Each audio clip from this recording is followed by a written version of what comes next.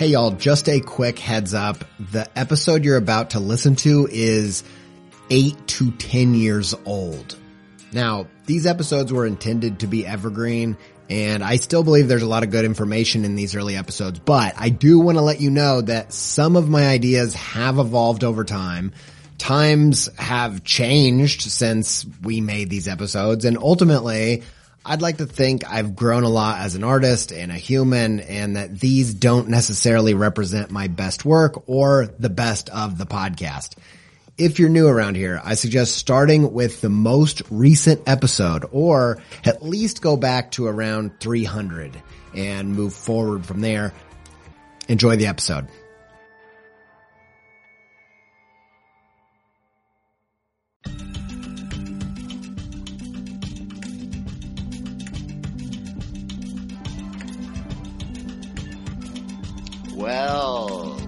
Well, you know what time it is.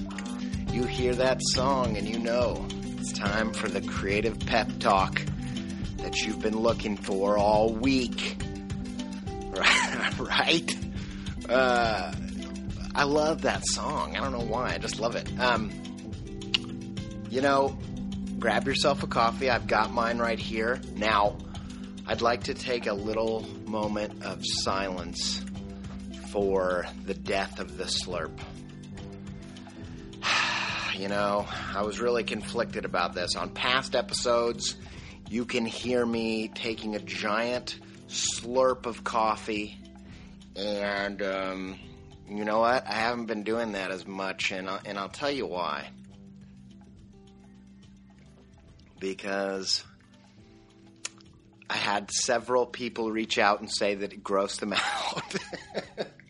And you know what? I'm all for being authentic, and I like the slurp. I got the idea for leaving the slurp in after listening to an interview with Jerry Seinfeld, where he said that he would call his good friend and they would drink coffee over the phone, and they could hear each other slurping the coffee, and he really liked that, and I liked that.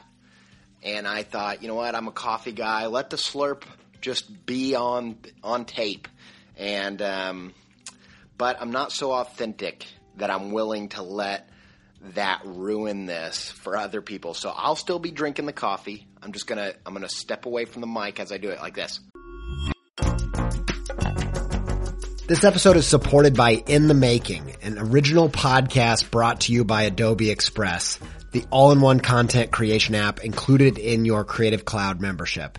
If you are trying to boost the YouTube, TikTok, Reels content side of what you're doing, one episode of In the Making that I think will be super useful to you is their episode with John Ushai. I think John's method for including his audience in the process is really inspiring. And if you want to hear about that and more about leveling up your game in the creator economy, just search In the Making in your podcast player to listen. Many thanks to In the Making and Adobe Express for their support.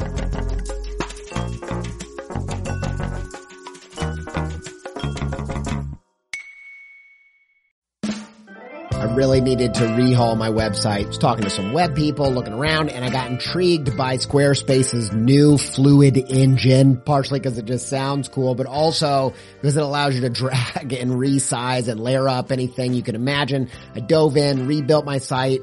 It's the most me site that I've ever had. I just absolutely love it. Launched it. Got such a great response. Some industry illustration and designy peers even reached out and was like, hey, who coded this thing, man? I'm like, y'all, I did it by myself. No coding with Squarespace's new Fluid engine. I told him, like, you should go check it out. You're going to be surprised with what you can do. And I built this thing before Squarespace reached out to sponsor the show. So I was like, boom, easy peasy. I was going to tell you about this new site. Anyway, go check it out. AndyJPizza.com if you want to see what I did with it. If you want to try it yourself, make a site that's totally you, where you can build a portfolio, sell content and courses and all kinds of other stuff, head to squarespace.com for a free trial. And when you're ready to launch, save 10% off your first purchase of a website or domain with promo code PEPTALK, all one word, all uppercase.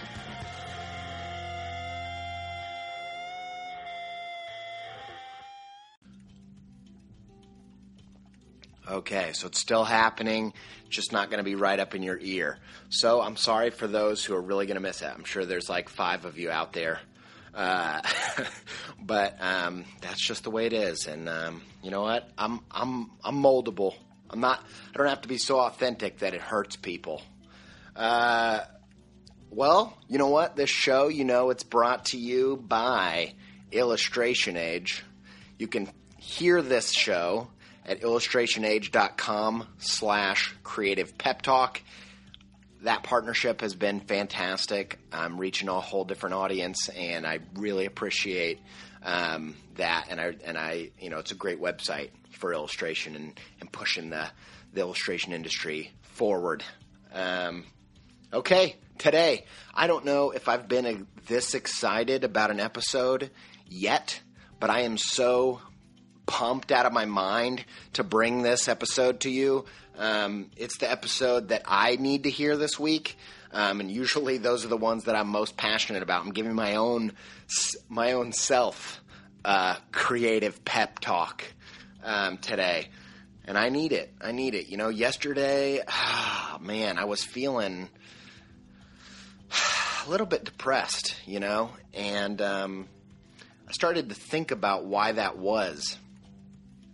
And I realized that I was focusing on all these things that I have no control over, and I was letting those things get me down. And so today on the Creative Pep Talk, we're going to have our own little IA, Illustrators Anonymous. We're going to have, I'm not an alcoholic, but I have had friends who are, and they've taught me a lot about Alcoholics Anonymous. And one of the things that you hear them talk about is the Serenity Prayer. And you've heard it before. And, just like any cliche, anything you hear over and over, eventually it loses its meaning. It's not as nice, and it's, whatever. But it goes something like this. Grant me serenity to accept what I can't change, courage to change what I can, and then wisdom to know what the difference between those two are. And today's episode is called Nothing Can Stop You. This is something that's been on my mind a lot lately, and I believe in this idea of doing what you can do in your power and not focusing on the things that are completely out of your control. And I think that, depression even is about focusing on the things that you have no control over. And I think in your career, it's so easy to put all of the weight on things that are out of your control. And we're going to talk about that today. And I've got 8 things that no one can stop you from doing that will advance your illustration career. I think they're make or break things. I really do. And they're things that nobody else has to say yes to. And so today, that's the episode. Nothing can stop you. And no one can stop you from doing these things. I teach one of the reasons I think about this a lot is I teach a self-promotion class at the Columbus College of Art and Design for senior year illustrators.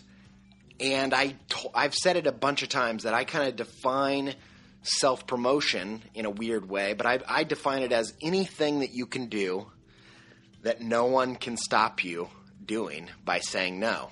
So anything that you have the power to do all on your own is what is viewed, in my opinion, as self-promotion. Those are and that's the thing. All of the things that you can do to drive your career that nobody can say no to. That's your self-promotion. And I think it looks different than it ever has.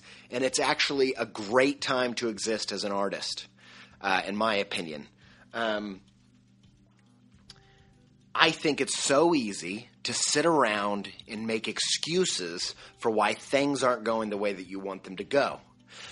If I only had X amount of followers, if I only had that illustration agent, if I only had this client, if I only had that famous uncle who could get me that sweet job with Nike or whatever it is, it's so easy to sit around and look at all the things out of your control and say those are the things that are keeping you from a fulfilling career in design, illustration, or art. It's so easy to do that. And I think that right there is the key to an unsuccessful career. I think that you need vision, not to manipulate other people. You need vision about how you want things to look. I believe that. I believe you need to have that. But what I think you need to do is create and make and do things in your own power with intention, not manipulation, not to go manipulate other people's free will and make them do what you want them to do, to follow you or to give you a job or to whatever. No, you need to create with an intention, but you don't need to have a vision to manipulate people. All right, so here we go. We're going to get into the list. Number 1, finish your plate. All right, okay. Finish your plate. This is such a big lesson for me. And let me just put a disclaimer. I do all of these 8 things, but they're all things that I forget to do all the time. I always find myself focusing on the things that I have no control over. And when I remember these things, it's almost always like a eureka moment, like, oh yeah, I'm supposed to be doing these things. Instead of being depressed, I should be focusing that energy on being proactive on these things. So one of the things, probably the top thing that I forget the most is finish your plate. Finish your plate. If the universe was your dad and he made you dinner and he gave it to you and you've got some, all kinds of stuff on the plate, and you finish the stuff that's the tastiest. You eat the French fries and you leave the peas. If you do that and then you say, I want more fries, the universe is going to slap you in the face and say, finish your plate. I get this analogy from my own daughter. She's a 6-year-old girl. I'll give her food. We'll serve her dinner. She'll eat her favorite thing on the plate and then ask for more of it. And then I say every night, eat the rest of your food, and then maybe you can have seconds of that. But you're not going to get 2 helpings of the least healthy thing on your plate before you've eaten your vegetables, right? And I feel like you're feeling depressed. You want more. I want more. I want more. But you've got a list of things to do right now on your plate that still need to be done. And actually, I hate to get biblical on you, but there's a phrase that comes from the Bible that says, if you're faithful with a little bit, more will come your way. And I just think that that's so true. It's just a practical truth. Whether you're spiritual or not, doesn't matter. It's a practical truth, is that when you've got all this stuff on your plate and you're sitting around thinking about all the stuff you need more, it doesn't make any sense. So often I find myself like an employee drowning in the work that he's been given while going to the boss and saying, can I have some more work? And I just think what you have to do is, instead of worrying about, I wish I had more editorial jobs. I wish I had that big job come in. I wish someone would let me do this book or do that thing, whatever. Instead of focusing all that energy on that, write out your list and make it disappear. Cross everything off the list. Then think about what you would like more. I think that there's nothing more liberating than finishing what's already on your plate. And honestly, you can get weird about it if you want to get weird. How many times have I been dreading doing that last thing on the list only to cross it off and then instantly get another job in my inbox that I'm excited about? Right? You got to eat your vegetables. You got to finish your plate. That's one thing. Nobody can stop you from finishing your plate. You can't force someone to give you more. You can't force someone to give you an extra helping of your favorites. but you can finish what's on your plate. And I think when you do that, it often works out. But if you spend your time sitting around being depressed because you still don't have more of that stuff that you want, you're not going to get anywhere. All right, that's number one. Number two, self-generated projects. I'm going to do a whole episode on that. Actually, my friend Andrew Nyer and I are hoping to bring our Color Me Blank show. It's a show where we draw a giant mural with black paint markers, and we let the public come in and paint it with colored giant 5.5-foot giant markers, and we're gonna take this lecture to a few different art schools about self-generated projects. That was a self-generated project, and we both have kind of made our way by self-generated projects. And so I'm very passionate about it. I want to do a whole episode about it. I've done a lot of self-generated projects myself, but I really believe that this is maybe the key to not letting anyone stop you from doing the thing that you want to do, to having the career that you want to have. If you want to make kids' books, make an amazing kids' book. And if nobody will buy it, self-publish it and sell it. And don't self-publish it and halfway do the job. Do an amazing job. Look at Jolby. I had the pleasure of meeting Josh and Colby from Jolby when I was in Portland last summer. They were really nice guys. We talked, and I just really appreciate they give me a bunch of encouragement about my stuff and vice versa. And they had a kid's book that they wanted published. I think nobody would buy it. And so they did a Kickstarter and self-published it. And, they went on to illustrate other kids' books for publishers. But they did such a good job. They proved themselves. And I think that today's age, we're in the age of proving yourself. And I think we love to talk about how the art world isn't a meritocracy, how it isn't about how good your work it is, how good your work is. It's about who you know or getting lucky or all this stuff. And yeah, okay, it's not purely based on how good your work is, maybe. That's true. But we've never lived in a time where if you made an amazing song, an amazing, hands down amazing song, and you put it online and it was truly amazing, you're going to have even your friends and family on Facebook sharing it with other people, right? And I think we live in a time where if you are amazing at what you do, something's going to come from that. Like we don't live in that time where there was this genius that nobody's ever heard of. It doesn't happen like that as much as it used to, I don't think. And I think about it like this, self-generated projects. I like to think of it like this. If you had two options, to buy a house from someone who had some sketches, who had done a few other building projects that were really unrelated to building a house, or would you buy a house from someone who has already built their own house and their own house looks amazing?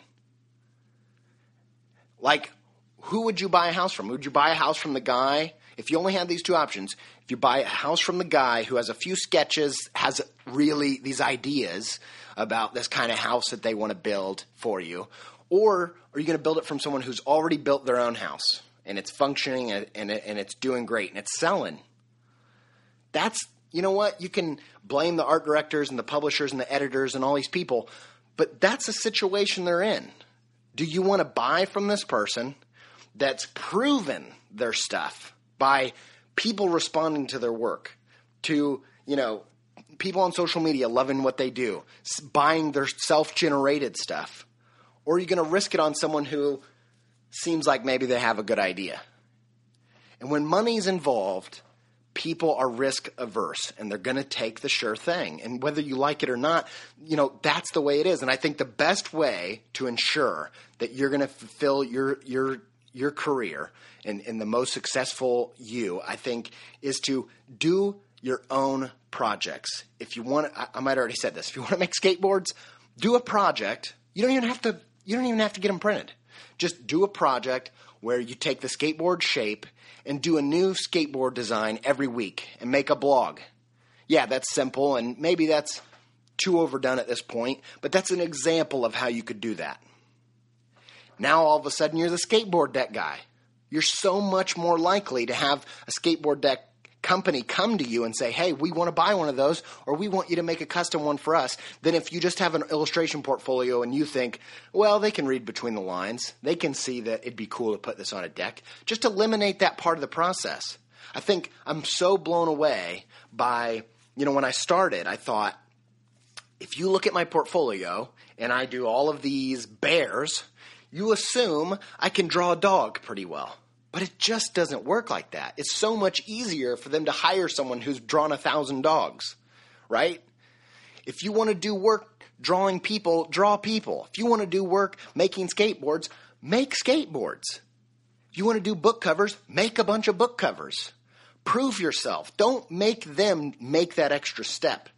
It takes a risky, really talented, certain type of art director to hire someone to do something they've never touched before. And it might be a bad idea. So self-generated projects. And you know what? The other cool thing about a self-generated project is it really helps you understand what you really want to do. Why? Because if you want to make kids' books really bad, but you're not willing to just make one on your own, you might not really want it for the right reasons. You might want to make kids' books for the accolades. You might want to make it for the awards or the prestige, right? Because if you really wanted to do it because you just loved it because it was part of you and you're just going to die if you don't make it, you'd just make it. You'd feel great about just making it. And it's those self-generated projects where I realized I don't care enough about this to finish this project. That I realized I don't even want to go in that direction at all because I'm going there for the wrong reasons. Okay, and you know what? Just as a disclaimer, these 8 things, I might get passionate about telling you, like I'm telling you off or something. I'm telling myself, honestly. All of these things are things that I do, but they're also things that I struggle with or forget to do. And this creative pep talk is as much a pep talk for myself as it is for you. All right. Number 3, quit selling, start sharing, right? Okay. So, all right, everybody knows. You remember how pretty much everybody got into their favorite band in the same way, right? I remember when I got into my all-time favorite band, it was this amazing moment where I'm opening my emails in the morning, and in my inbox is an email from Modest Mouse. And they sent me this email, and it was this mass marketing email, and it said, Andy, because they used the type of email where it self-generates the name, so it personalized it kind of to me. It said, Andy, you're going to love our new album. Click here to buy it on Bandcamp. It's going to blow your mind. And I clicked, I listened to the whole thing, and I've been buying every album since then. No, that is not how things work anymore. And maybe it never worked that way with the band, but things aren't like that anymore. People don't want to be sold. You didn't get into your favorite band because they sent you a free CD in the mail. You didn't get into your favorite band because they direct marketed you into your email. You got into your favorite band and you discovered your favorite band. There is the psychological fulfillment that happens from discovering something, even though maybe that there's no I didn't discover Modest Mouse. I didn't discover, whatever my favorite bands are. I didn't discover them really. But I had the artificial sensation of discovering them. I walked into my Spanish class and the song was playing. My friend was playing it. Hey Will Johnston. He was playing the song on through the boombox, and I walked into a room and I heard it and it hit me, and no one was telling me you should listen to this. Because if they did, I probably wouldn't want to listen to it. I just walked in and I just heard it. And it was this magic story for me. It's something I go back to and think about. That element of discovery, like, don't take that away from the people discovering your work. As soon as you tell somebody to like your work, they won't like it. Like, you've got to quit thinking about selling your work and more about making it possible for people to discover your work. And how do you do that, right? You go out there and you become a part of the community that you want to be a part of online or in person. Go to the parties, go to the events, meet people, go to art school, go to the places where these people are and just be there. Just be there. Don't sell. Just be in those spaces. Make your work available to be found. That is so much more powerful than trying to manipulate. People don't want to be manipulated. No one wants to be force-fed art. Like, that is not how we want to interact with it. If you think about it like this in a practical terms, it's like, if you post a piece of work up and you say, you should pin this to your pin board. Everyone's like, I will never pin that to my pin board. Ever. I'm not going to do that. I will do everything in my power. In fact, I'm going to tell other people, don't pin that. Because it's that reaction. Nobody wants to be force-fed art by an art dictator. However, I think it's appropriate to go be on Pinterest, go be pinning the stuff you like, and then have a board for your work so that when people go check out your page, they can see your work. And they can make a decision on whether they want to pin it. Now that's making yourself discoverable, and that's sharing what you do and not selling it. Not saying everything that you put up, you should pin this. I just think that is not how people want to engage in art. And I think about, Your Dreams, My Nightmares podcast. The times he talked to an art director on there, he says, how do you find artists?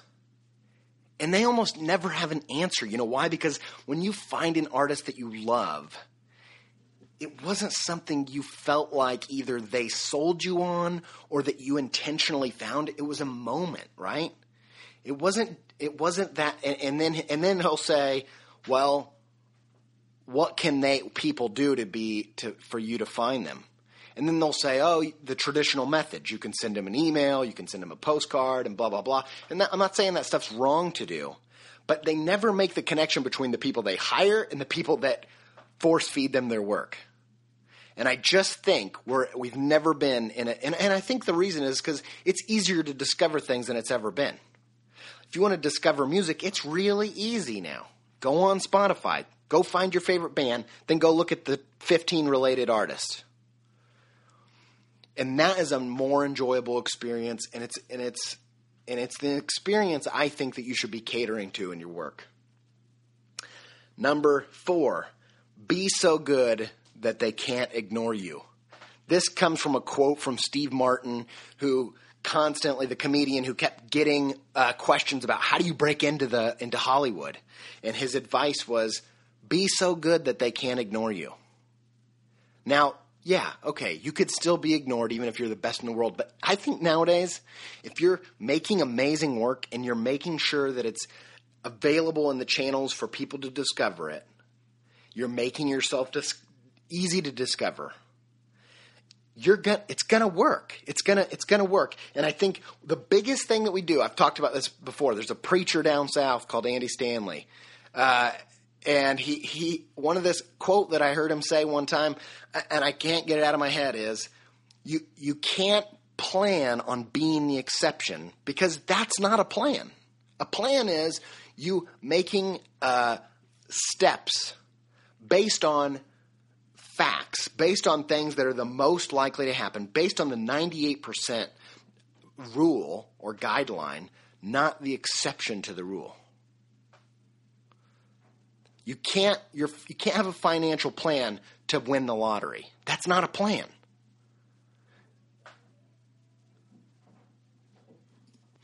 So practically, this is what I think that looks like. I feel like we look out into whatever industry and we think, you know who I'd like to be? That exception. I'd like to be that Cinderella where the fairy godmother came and instantly changed everything for her out of no effort from that person. Just out of the goodness, just someone recognizing how good I am. Right?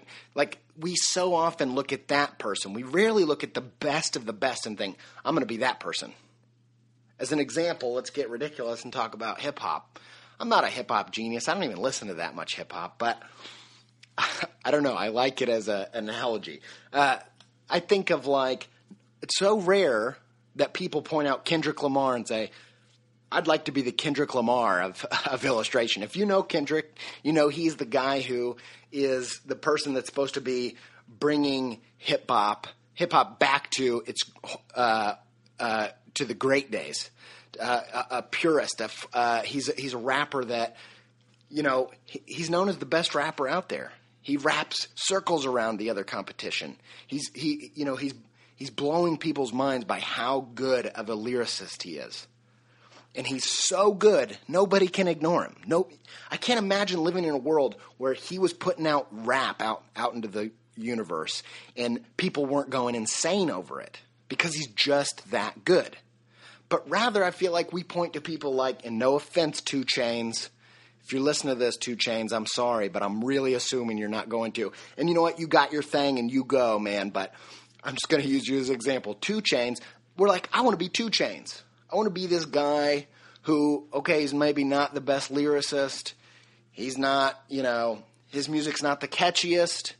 He's just got a weird quality that people like. You know what? And Kanye signed him and put him on a bunch of tracks, and he kind of got famous over that. 2 Chainz. And I'm not, okay, no offense, 2 Chainz. You're not doing anything wrong. You're obviously making a killing out there. But I feel like for myself and I think other people, they look at 2 Chainz like, I could do that. I'll be that guy. I'll be the guy who gets the lucky break. Rather than, I'll be the guy that works so hard that I'm the best and nobody can ignore my work. That's the stuff that you have the power to control. How good your work is mostly based on how much effort and time and energy you pour into it. And if you plan on being the best, that's a plan. Maybe you can't be the best, but you could be the best at something, some part. So good that people are impressed by it, that they're excited by it, that they want to share, that they can't deny that it's good. Like that you can focus your energy on. You can't focus your energy on hoping that randomly Kanye hears something you did and kind of likes it for some random reason and puts you on a track. You know what I mean? Good hip-hop references. I don't know anything about hip-hop. It's like it's like these people, they're focusing on, they want to make records and they're focusing on the recording quality. Focus on the songwriting. Look at Iron and Wine. If you heard his first album, the recording quality is ridiculously poor. And yeah, okay, maybe it adds to the ambiance or whatever, but the songs are so good, he wasn't ignored by the quality. And I heard some actors talking on a podcast, and they said, it's not your headshots that's holding you back. It's your acting. And we get so obsessed with the website being perfect and our social media presence being good and this and that and all this stuff, all this auxiliary stuff. We've quit focusing on making awesome work. Make that your first priority rather than all this other stuff. All the headshots and the recording quality and all that stuff. Quit worrying about that. Write a good song. Doesn't matter how you record it if it's that good.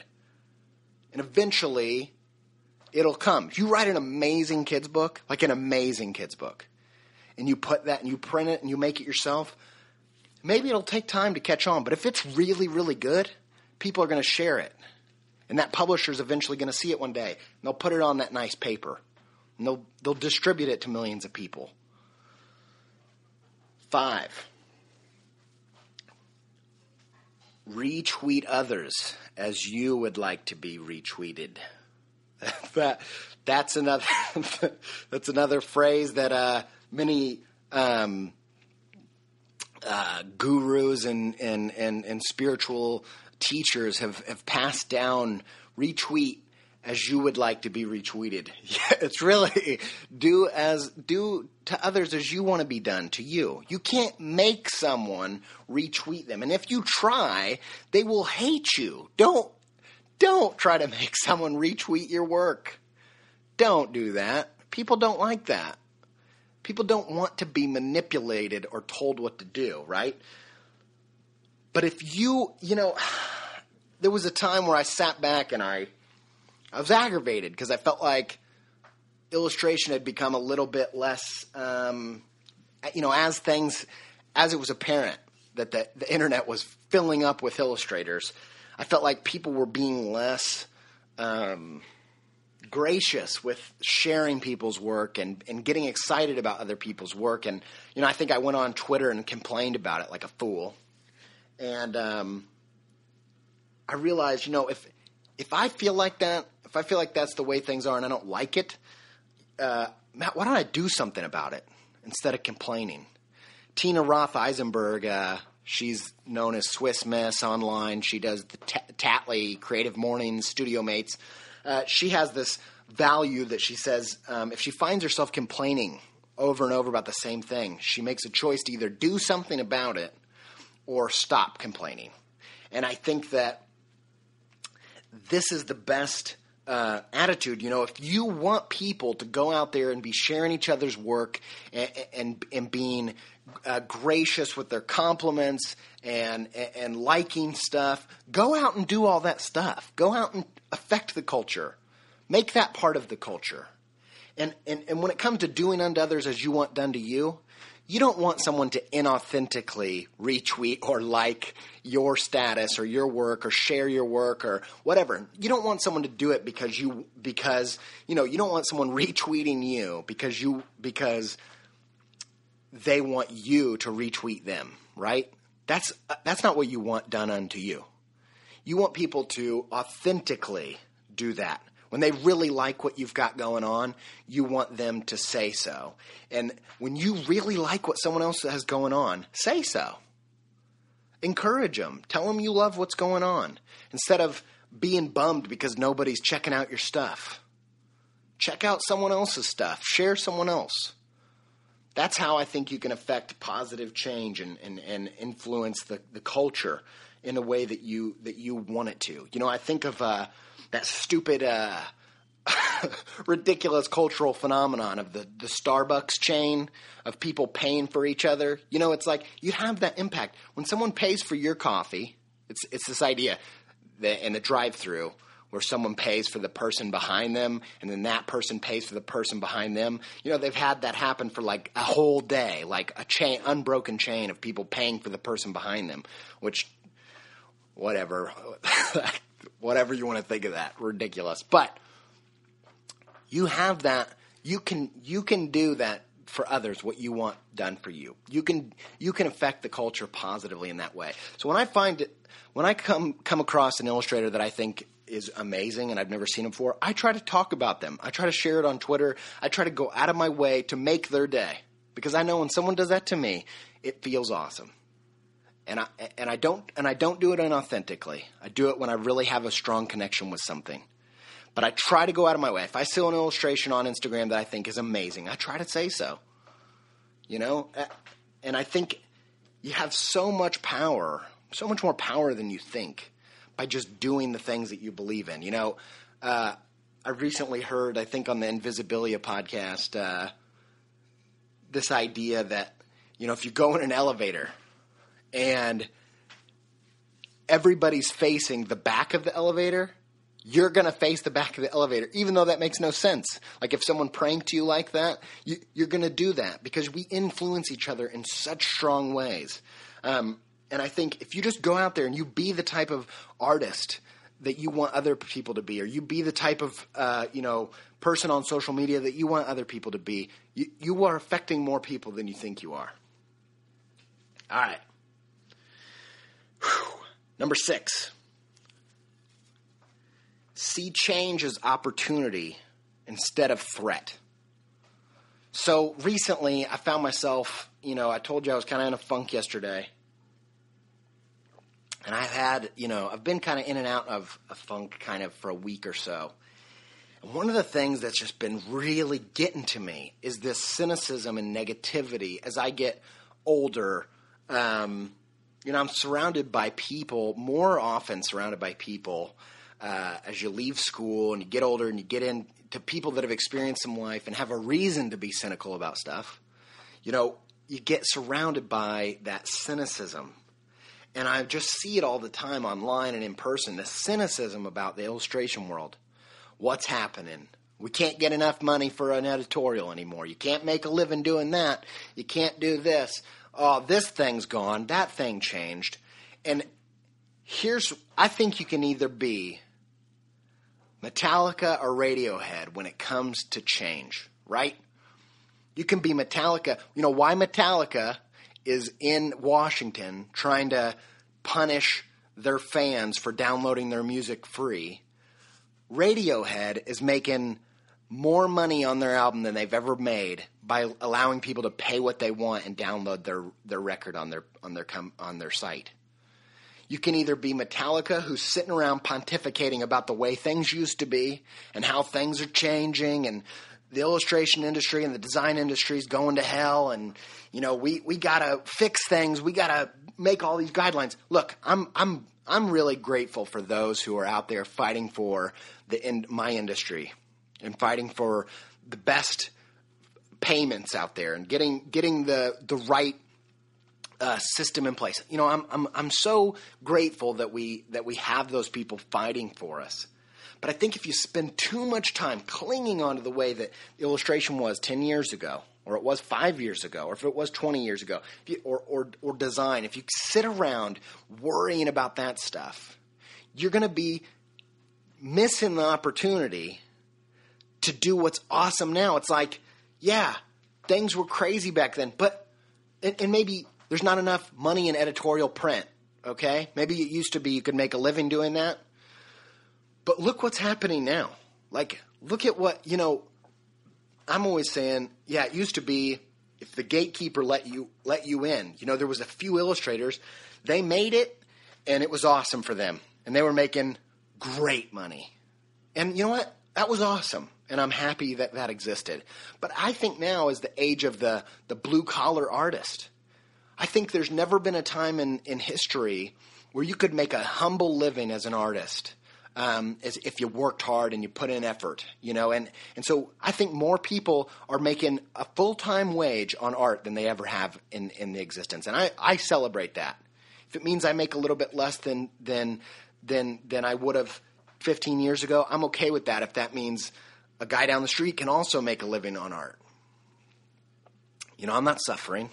And I think you can say, yeah, well, the print media thing, it's not working as well as it used to, or we're not getting the fees that we used to get.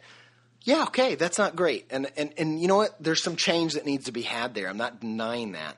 And, this isn't something that says quit whining about fees. I think that, there are some structures that aren't working, but the internet has made it so our culture has never been more interested in visual art. The internet every day becomes more and more about pictures and less about words. That's an amazing time to be an illustrator.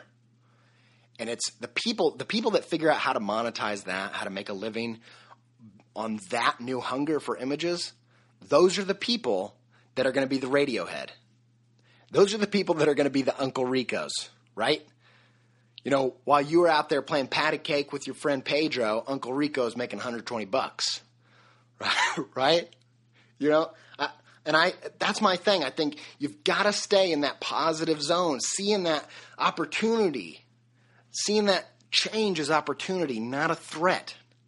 And I think the day you sit back and you say, well, things are going bad, I'm done cashing in my chips because it's just not good anymore, that's the day it's over. It is over. Cash in your chips. But there's going to be someone coming right behind you who's going to figure out how to make it work. Number 7, know the difference between your to-do list and your wish list. Your to-do list is anything that you have the power to do without anybody saying yes to. Like, I want to publish a book this year. You can do that on your own now. I want to get some t-shirts printed. I want to do t-shirt design. We'll do some. Nobody's stopping you. You don't have to wait for somebody to ask you. That's the difference between I want to get a published book by a major publisher this year. That can be your wish. I actually believe in this idea of, I don't believe in it in some, well, maybe I do. I don't know. I don't necessarily believe in a weird way. I think it can be a very practical thing. But this visualization idea, I love this story, even though, it's a bit ridiculous. Jim Carrey, at some point wrote himself a check for $10 million and said, I want to get paid this amount of money to do a role in a movie. And a few years later, that's what he got paid to do Dumb and Dumber. And he could cash that check that he wrote for himself. Visualization or not, whatever. If you want to get weird about it, get weird.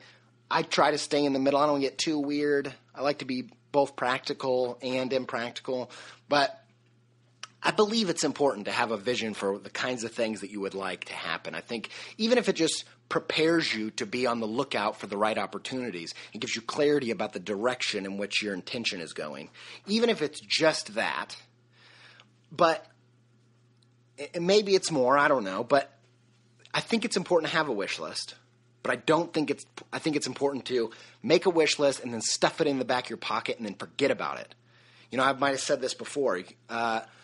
When I was in college, I had a magazine, a German magazine, actually do an interview with me, and they asked me what I wanted to do in the future, and I forgot about that. Oh, in the near future, the next things I wanted to do, and I went and found that magazine later, and years later, and I had forgotten that I'd even answered those questions, and I realized that everything that I wanted to achieve on that list, it was a wish list, I'd done, and that's not an arrogant thing. They were really small, silly things like do a T-shirt design, stuff like that. Get T-shirt, do a design for a T-shirt that actually gets printed on T-shirts.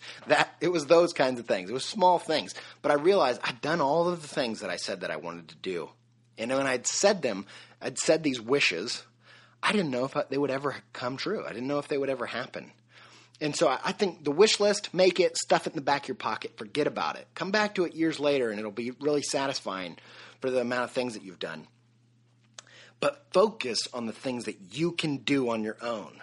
And I think a good differentiator is make the peasant list to-do list, not a dictator to-do list. A dictator can make a to-do list which involves all other people acting with their free will in accordance with what you tell them to do because you can make them. A peasant is limited. They can only do a few things that they have the power to do. And I think if you approach your focus on that kind of list, that you're going to be, first of all, you're going to be happier because you're going to focus on all the things that you can do and you're going to go do them and you're going to feel like you've achieved something rather than focusing on that wish list all the time and thinking, I wanted to work for that client 5 years ago and it still hasn't worked out. I've tried to manipulate them. I've sent their art director 50 things. They don't even reply to my emails. Everything sucks. Focus on your to-do list, not your wish list. Last one, number 8, be resilient. I'm not resilient by nature. I'm not what you call tough-minded by nature. I've become tougher over the years, but it's not my nature. My nature is kind of be whiny, complain, all that kind of stupid stuff. That's kind of what I'm naturally like. But I've learned resilience by my passion. So I'm so passionate about being an artist that I've learned to be resilient. So early on in my career, when you start something, you're going to have haters. You're going to have people that come along and they're going to tell you why you shouldn't do it. You know what? They're keeping their castle, this thing that they're a part of, they're keeping it they're fighting you. This is their castle. If you want to be a designer and you want to be an awesome designer, there are people who have it in their mind that see you as competition, and they're going to try to keep you out of the gate.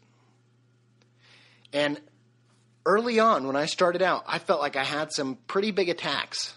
People trying to say, you need to stop, your work's like this, it's not good enough, it's, oh, you're just like this thing. I had people even personally say, I had a guy tell me, when I'd hire you when I want some, it was a backhanded comment. I'm not even going to say what he said, but he said something like, if I want something stupid and meaningless made, I'll go to you.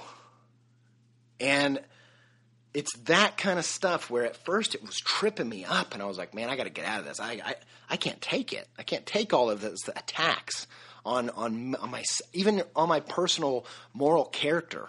I tried very hard to stay true to my values, but I got attacked in that way, and it really hurt me. And a few years in, I just realized this phrase came to my head, and it gave me a lot of power and courage, and it was, I'm not going anywhere. In the design illustration world, online especially, people come and go. Think back 5 years ago to the artists that you were into. Where are they? There's so many of them. They come and go. Where do they go? I don't know. But they do. They come and go. And you know what? I saw that happening. And early on, after I've been, kind of defeated here and there, I realized there was something in me that said, I'm not going anywhere. And in 10 years, you're still going to see my name. Not out of an ego thing, but I'm not giving up. I want this thing. And I'm going to be around.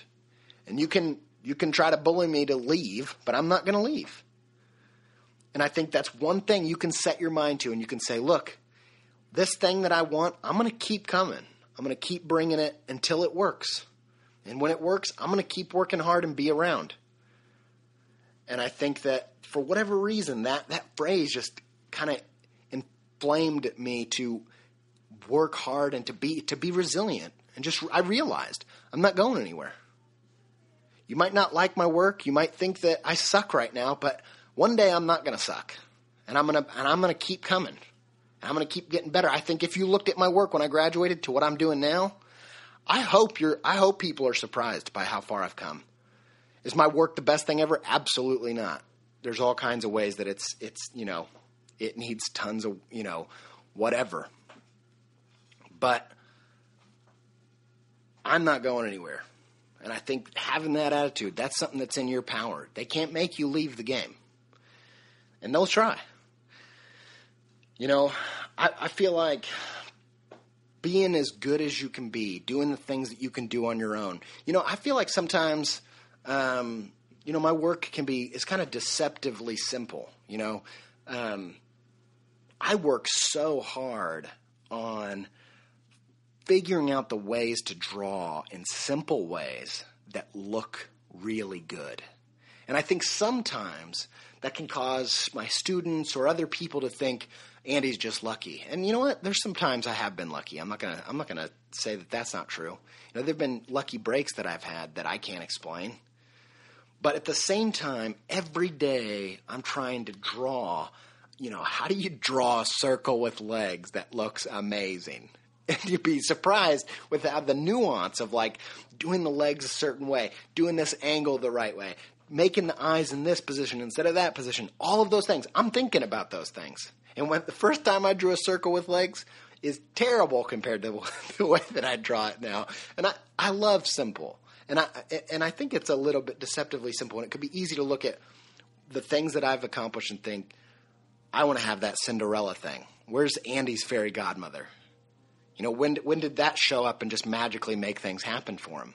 But the truth is I work really hard to make better work. And I see progress in my own work. And I think it's so important to put the focus on what can you do in your power. And if you focus on that, I really think nothing can stop you. So I hope that this has pumped you up and you are stoked to go out there and kick creative butts all over town. And if you want to hear this online, you can listen to it on my website. if you'd like to do it that way, andy-j-miller.com/podcast.